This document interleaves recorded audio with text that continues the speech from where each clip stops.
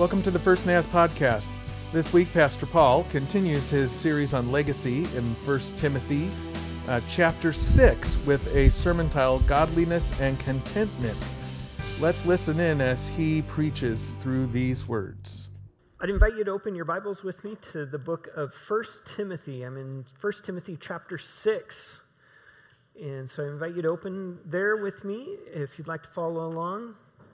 And then as we're getting there, as we're opening our Bibles, let me just remind you, every Thursday morning at 6 a.m., I pray via Zoom with anybody who'd like to join me. And so in order to get the Zoom link, you need to get our prayer text. So text prayer to that number, and you will receive a text at 5:55 a.m. on Thursday morning. Everybody loves that text message, and it will get you into our prayer time. So I invite you to that. And then let me just remind folks, the announcement was made last week and a couple weeks before, I think.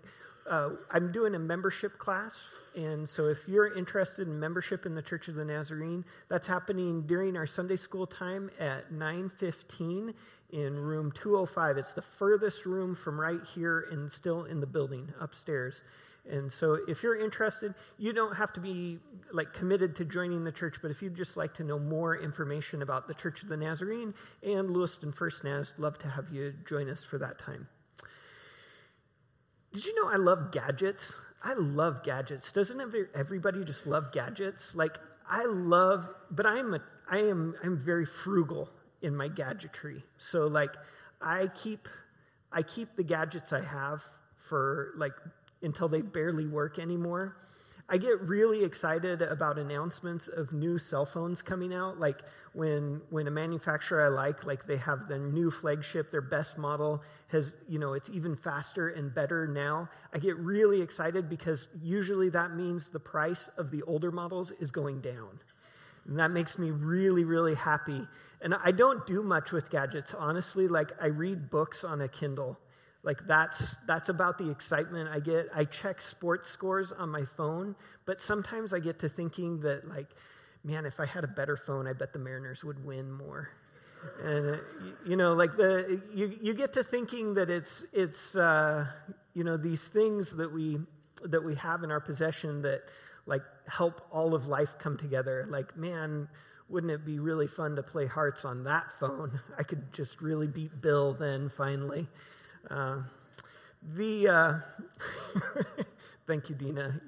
Another Hearts player. It's funny what we do. We tell ourselves these stories about how things or the next purchase or, if you could just find the pair of pants that fits perfectly, all of life is going to be better, right?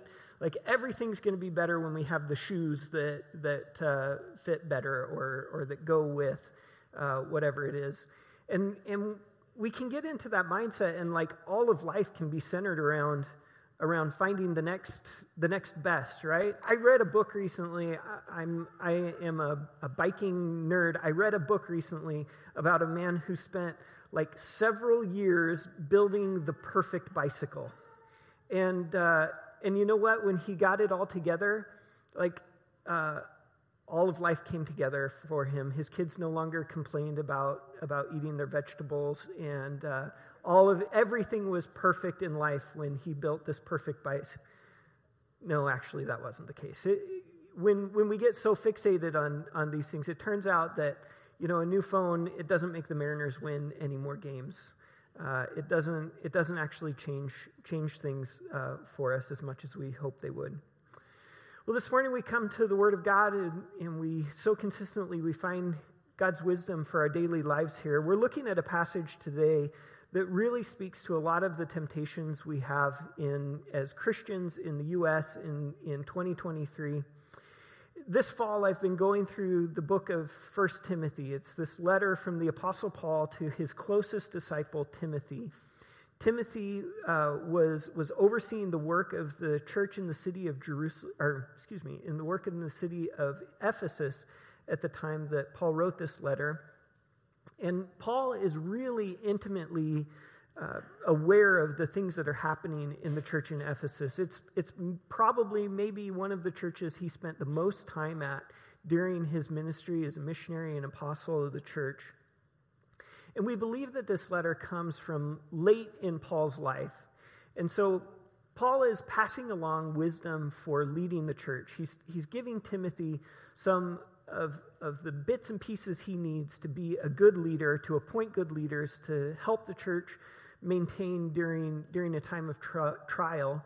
But he's also thinking about his own legacy. And so Paul is writing this letter with his own, he's getting late in life. He's starting to think about what people are going to say about him and how his disciple Timothy will carry the torch for him moving forward.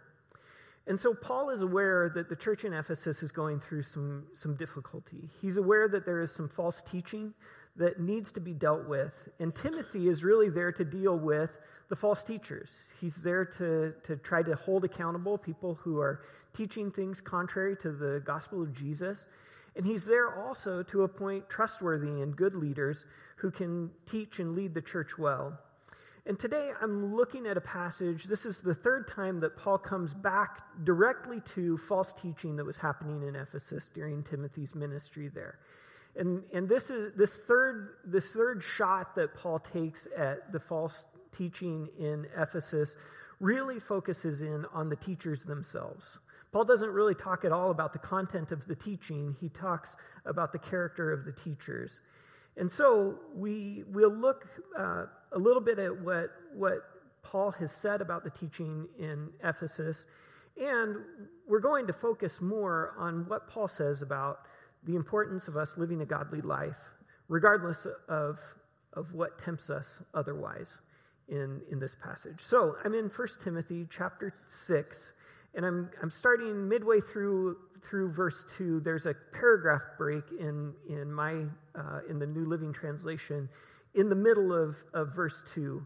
And so I'm starting in the second half of 1 Timothy chapter 6, verse 2. It begins this way.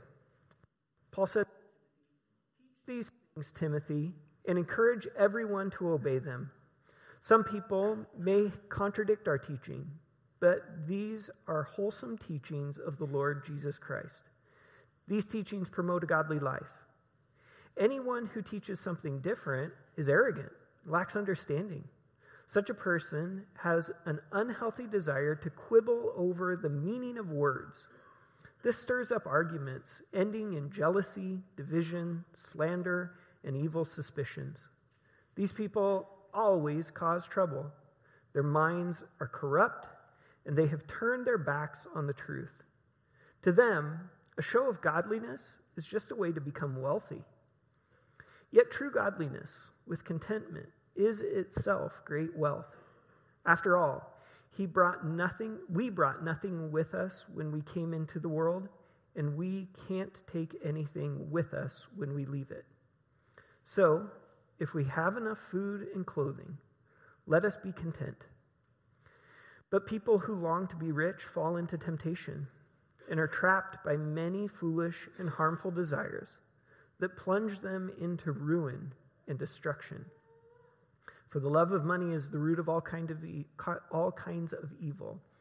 And some people, craving money, have wandered from the true faith and pierced themselves with many sorrows."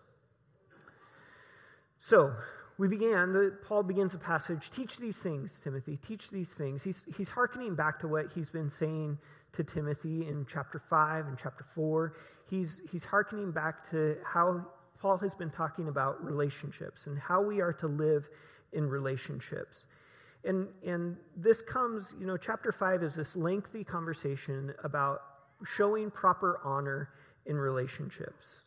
Paul has talked about Timothy's responsibility in relationships with men and women, both men and women who are younger than himself and older than himself, because Timothy finds himself kind of in the middle. And then he talks about the church's responsibility to honor widows who are a part of the community. Then he moved on and talked about the church's responsibility to honor leaders, honor the elders in the church. And then finally, at the beginning of chapter 6, Paul talked about the responsibility of Christian slaves to show honor to their masters. And showing proper honor in each of these relationships, Paul says, is a testimony to the world around us as believers. The world sees how we relate to one another in the church and how we relate to people outside of the church, and the world makes a judgment about Jesus based on how we relate. And so Paul says, by showing proper honor, we give a good word about Jesus to the world around us. By having good relationships, we tell the world God is good, and a good God is at work in our hearts and in our lives. So Paul wants Timothy to teach honor within relationships. He expects Christians to obey what he has been teaching. This chapter 5 especially, it's not just a word for Timothy. This isn't just Paul writing directly to his disciple. It's Paul writing to the whole church. Paul's saying the whole church ought to live this way. And in verse 3, at the end of verse 3 that I read this morning, he gives a motivation. And if you've been following along through this series through 1 Timothy, the motivation's not going to surprise you. The motivation behind teaching these things, obeying these things, Paul says, these teachings promote a godly life. They promote a godly life. The Apostle Paul writes a lot in this letter in 1 Timothy about a godly life. And that's actually a little bit unique in Paul's letters. That phrase, a godly life, it only shows up in these later letters from Paul's life, in 1 and 2 Timothy and in Titus. It doesn't show up earlier in his letters. In his earlier letters, Paul uses the language of righteousness a lot more. And he does mention righteousness in 1 and 2 Timothy, but he uses this idea of a godly life a lot more. It makes me wonder if just this later time in Paul's life, as he has thought about his teaching, as he's reflected about the way he has written about the Christian life, if he hasn't gotten to this point in life and realized, I had one take on righteousness in my pre-Christian life. Paul had this very strict Jewish upbringing. This very strict Jewish upbringing that focused him very, very intently on following the Old Testament law, of living according to the Old Testament law. And for him, righteousness, all of his years before he met Christ, all of his years before his conversion, righteousness was all about following rules. It was about following rules. It was about making sure that he knew the rules really well so that he could follow them perfectly. That was the whole plan of the Pharisees. Would get everybody following the rules perfectly, and then God can come again. I think at this later point in Paul's life, he doesn't talk hardly at all about the Old Testament law in 1 Timothy. In fact, the only time he mentions it, he talks about it sort of disparagingly, about the false teachers. The false teachers want to be known as teachers of the Old Testament law. Paul kind of dismisses that idea, that that's not being known as a teacher. That's not really a great pursuit for those false teachers. And so Paul throughout his letters, he's trying to give this balance of trying to understand what is righteousness if it's not just following the Old Testament law in every case. And Paul's letters can be a little head-spinning, right? Because you can read in Paul's letters these lists. There's lists in Paul's letters about all the sins that we ought to avoid. And then right on the heels of that, you'll read all of the virtues that we ought to try to attain. And then after these lists of sins and virtues, elsewhere in Paul's letters, you might read something like in Romans 8, so now there is no condemnation for those who are in Christ Jesus. Because you belong to him, the power of the life-giving Spirit has freed you from the power of sin that leads to death. And so even Paul, I think, for Christians since the very, very beginning, all of us have struggled with this idea of we are righteous when we come to know Jesus. Jesus makes us righteous. Our relationship with God through Jesus makes us right with God. We are right with God. But then we struggle because we want to know, I'm right with God, but what are the rules that I can follow so that I really know? Right? We really want, the rules really help though, right? Wouldn't it be nice if we just had like a perfect list, that if we just followed all of those, then we would know we're righteous? And Paul kind of spins our heads around, gives a list of virtues, a list of sins, and then says, oh, by the way, you're right because you're related to God. And you know, I think what Paul is getting at when he changes his language to a godly life rather than using so much that word righteous, I think he's talking about living a life of virtue by allowing God to move in our hearts to love God and love others. Jesus didn't do away with law, right? In the Sermon on the Mount, Jesus said, I didn't come to do away with the law. I came to fulfill it. But the specifics of the law can be kind of helpful sometimes. Sometimes it's nice to know where the boundaries are. But when Jesus talked about the law, you know, in the Sermon on the Mount, Jesus doesn't go to fulfilling the letter of the law. He goes to the heart behind fulfilling the law.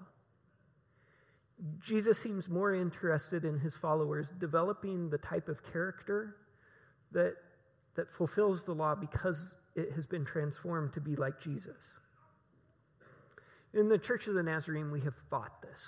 We have fought this battle over the course of our history.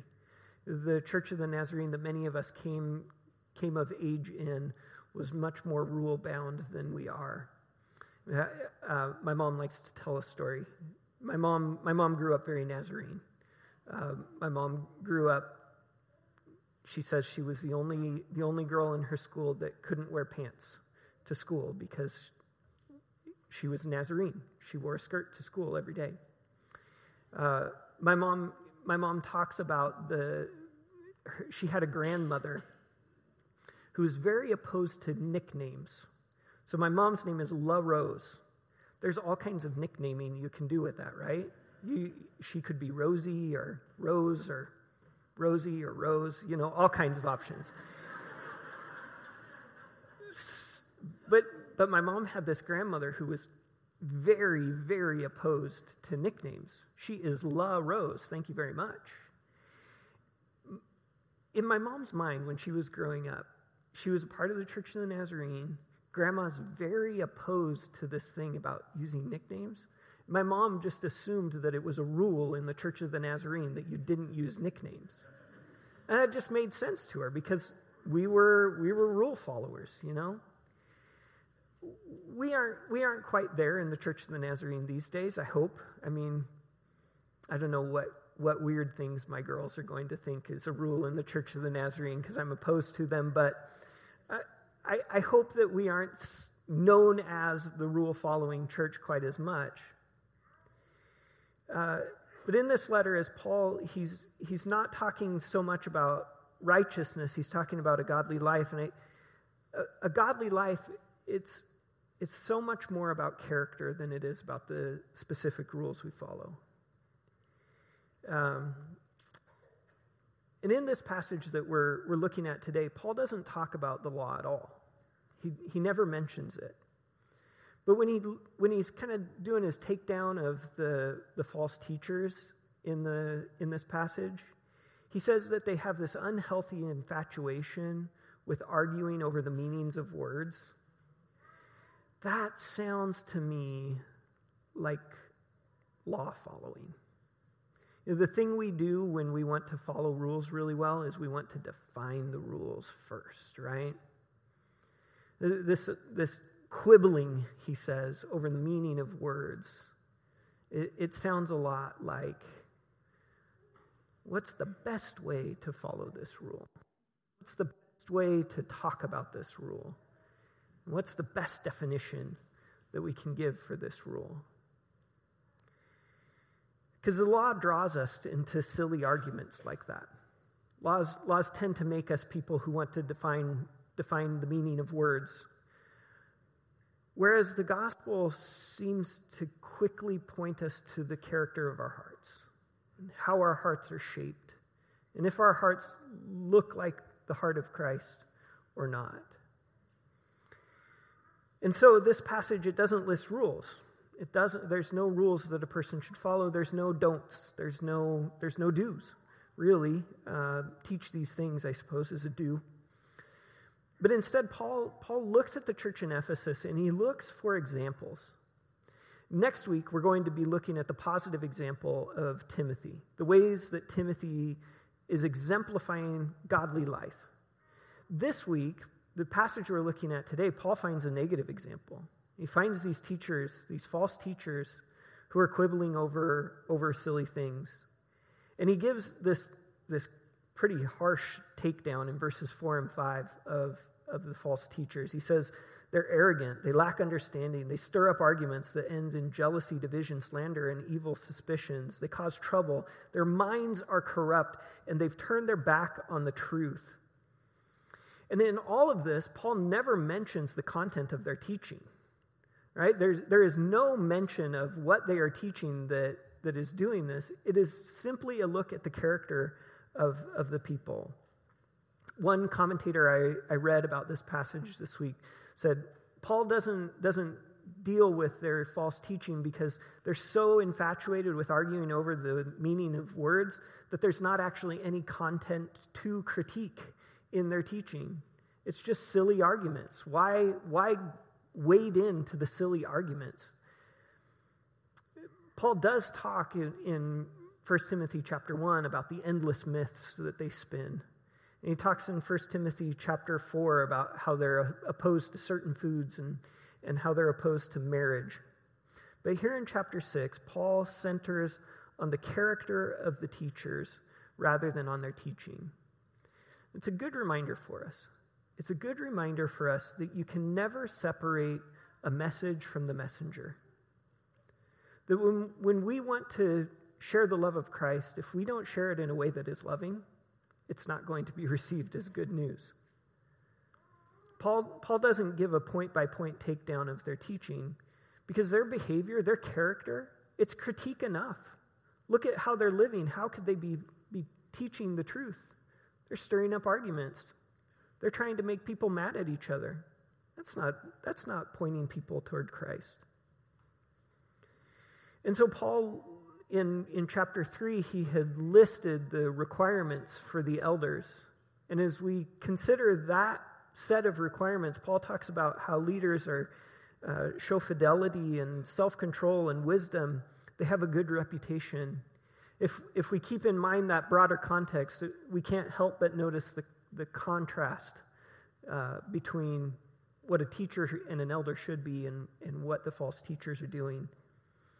And the contrast doesn't end with just leadership, though. As Paul talks about relationships throughout the church in chapter 5, Paul talks about honoring relationships. The false teachers stirring up controversy, that's not honoring relationship. That's not setting the church up for good, honoring, caring lives together. And so Paul lays out this very harsh assessment of the character of the false teachers. And then at the end of verse 5, there's just this super surprising turn to me. It's like he's going one way, talking about the character of the leaders, and then he takes a complete left turn, and he says, he starts talking about money. And he turns to the idea that they show godliness as a way to get wealthy. In 1 Timothy chapter 1, he talks about how they wanted to be known as teachers of the Old Testament law. And in that assessment, you just hear maybe they want to be known, right? Being known, that's, they want to become popular. And then in chapter 5, Paul tells the church that elders should be respected and well paid. But here, when he's saying they have a show of godliness as a way to become wealthy, I read that elders should be respected and well paid. I didn't have an understanding that meant it would make them rich. That's not really how I understood 1 Timothy chapter 5. But Paul seems to think there's a way in which these false teachers think, if people will just follow me, if people will listen to my message, I'm going to get rich. And so people who studied Paul's letters say that the false teaching in Ephesus, it probably had something to do with wealth. Probably had something to do with getting rich. And historically, there has always been an element in the church that has wanted to say, Jesus will make you rich, right? There's always been people who say, God wants good Christians to be wealthy. Today, we hear preachers that say things like, if you just give a small amount to this ministry, just in faith, give a small amount to this ministry and see if God doesn't bless you with even more. I heard a testimony. I was live and in person. I was in the room when I heard this testimony of a man who felt called by God to give his Audi to his pastor. And in response to God's faithfulness, Brooke has been in the room too. In response to God's faithfulness, in response to his faithfulness to God, God gave him a Porsche. If anyone's interested in experimenting,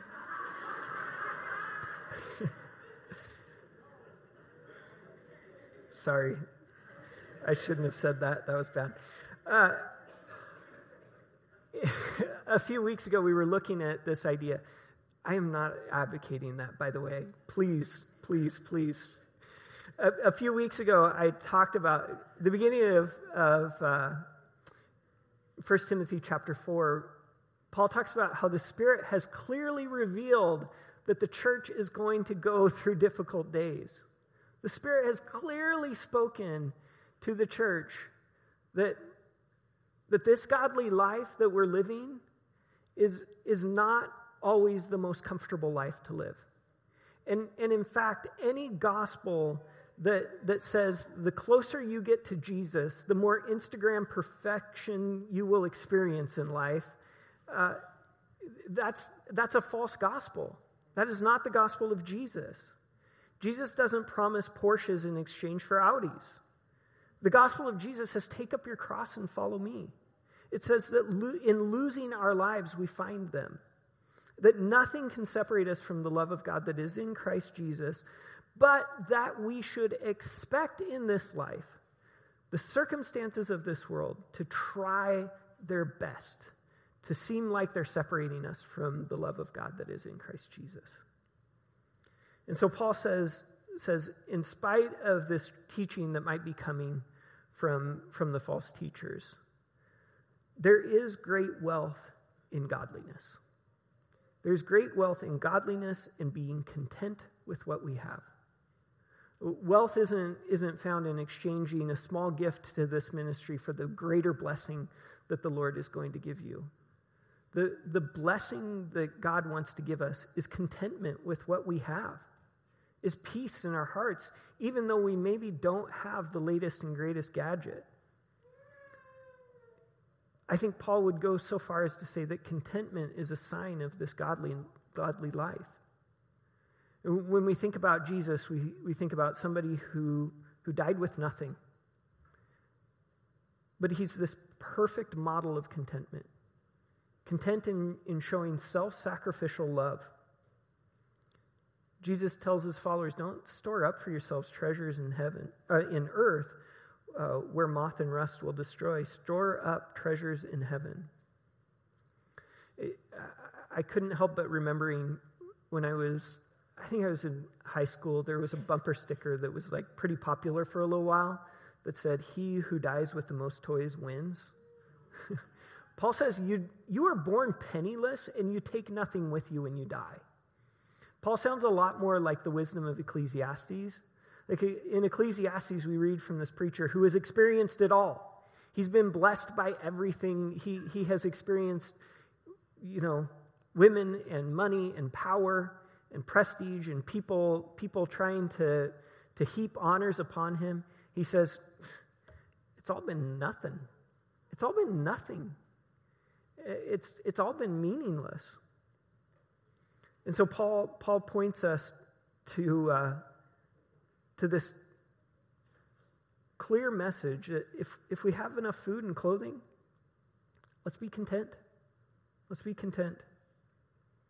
And he talks about the trap that our desires for wealth create for us.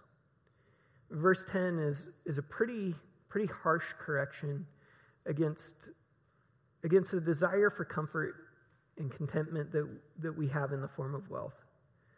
He says, "For the love of money is the root of all kinds of evil. And some people, craving money, have wandered from the true faith and pierced themselves with many sorrows."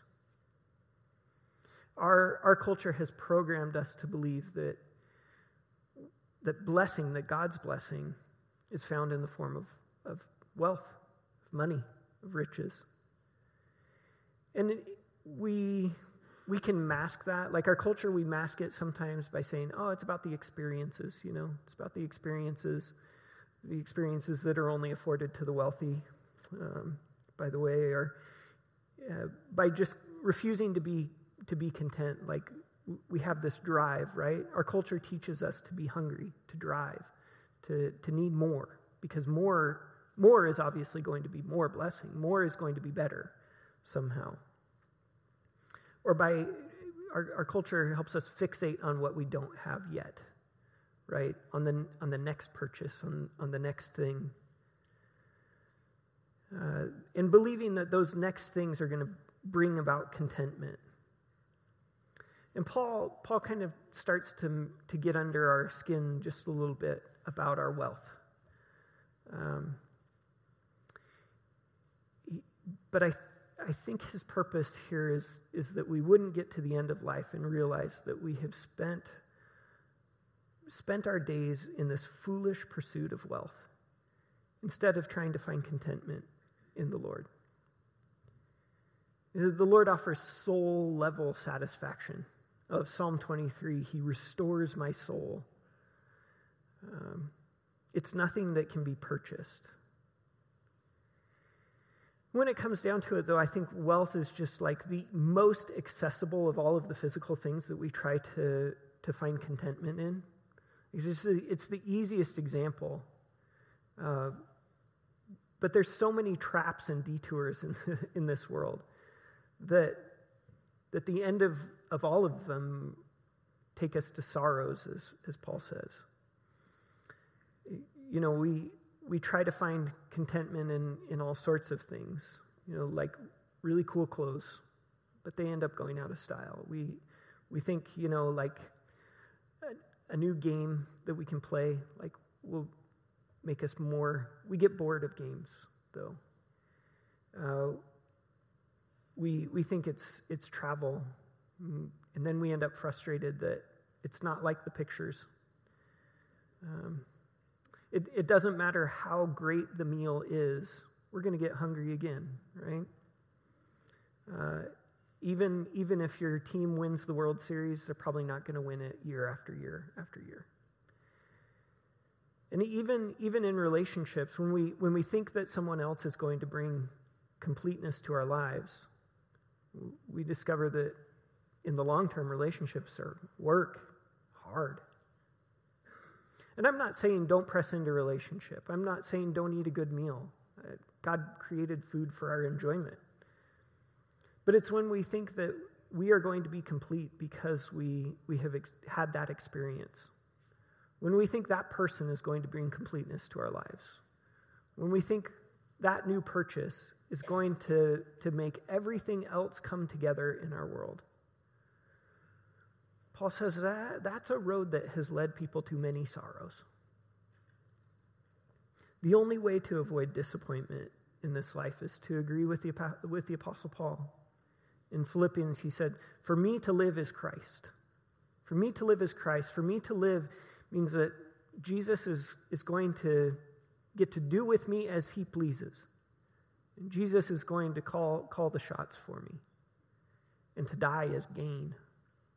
That even in this life, as great as it could be following the will of Jesus, to die would be great. And so, in his life, Jesus offered us grace and relationship. He offered to let us press into him, and he offered us the ability to look to him for contentment. He offered us the power we need to let go of all of the traps that we might think are going to make us content, and to focus in on Him for the contentment we need. I think it would be a really powerful thing if a community of believers decided, I'm only going to look to Jesus for my contentment. I realize that there are things that I'm grasping for that aren't Jesus. That I'm falling into this trap of thinking that those things are really what matters. Those things are really going to make me happy. Those things are going to make all of the other areas of life come together for me. I think there'd be power in a church that would say, we're going to walk away from those things. We are going to say, we find our contentment in Jesus, in letting Him shape our character, to make us godly people who love God and love others. And so today we're going to end our service with communion. Communion is such a great reminder of the backward nature of God's blessing. It's a great reminder because it's just this tiny little wafer and a little thimble full of juice, right? In this tiny little meal, we receive all of the grace of the God who created all that is. Our world would tempt us to believe that in order to be blessed by a meal, it needs to be one of those meals where you have to loosen your belt afterward and you can barely walk away from the table. That is a blessing meal in our culture, isn't it? Jesus shows us how backward this world is, that as His church has understood this meal, we've brought it down to these simple things. A little wafer of bread, a little cup of juice. In these things, we find all of the grace of the God who offered His only Son as a sacrifice for our sins. Jesus is present in this meal to offer us all of the grace that we can experience from God. So let me remind you what this meal is. This is a meal instituted by Jesus, our Savior.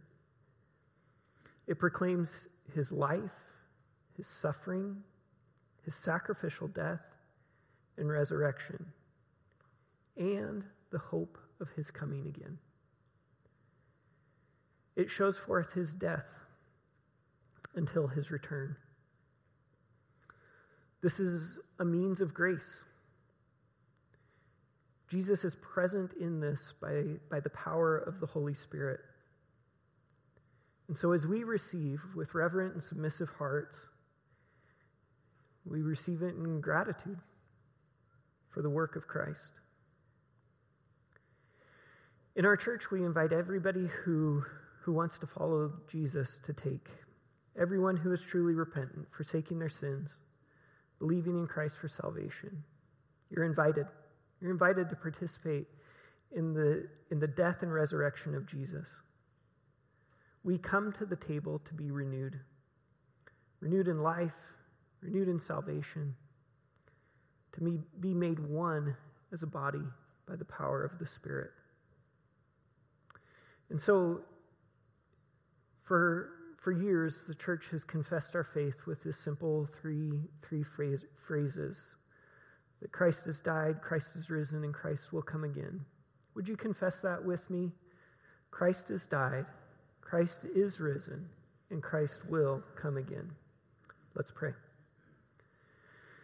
Our Heavenly Father, Holy God, we gather at this table in the name of your Son, Jesus, who by the Spirit was anointed to preach good news to the poor, proclaim release to the captives, and set at liberty those who are oppressed. Christ healed the sick, fed the hungry, and ate with sinners. He established the new covenant for forgiveness of sins, We live in the hope of his coming again.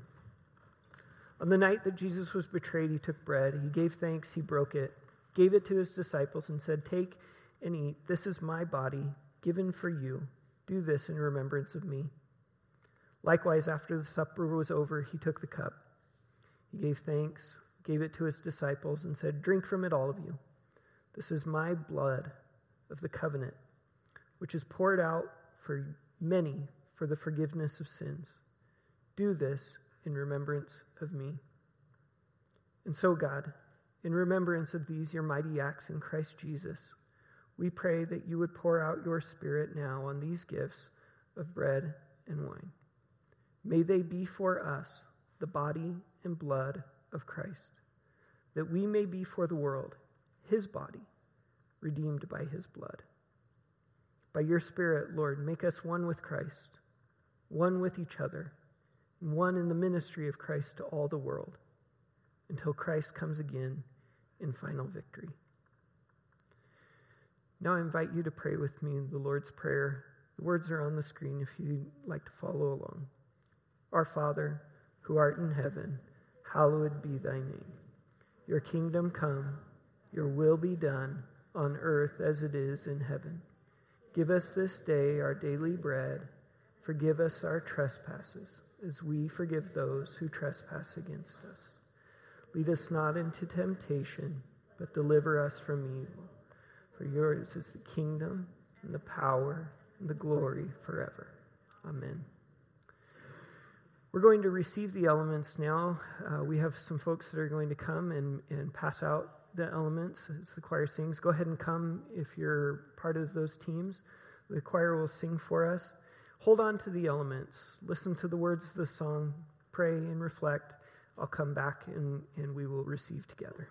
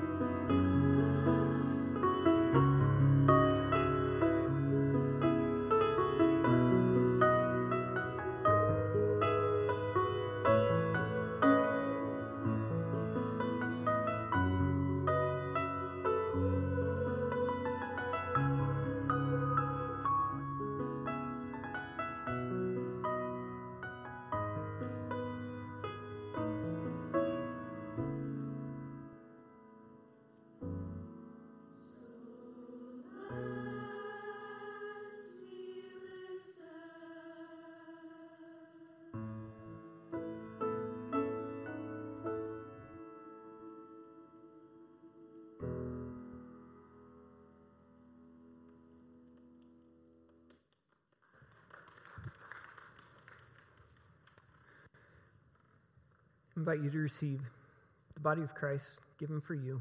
Take and eat in remembrance of him.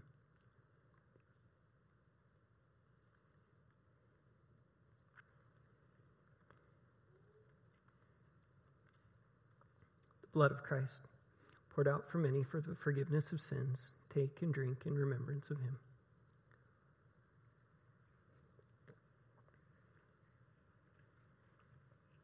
Will you stand and let me pray for you? Our Heavenly Father, we thank you.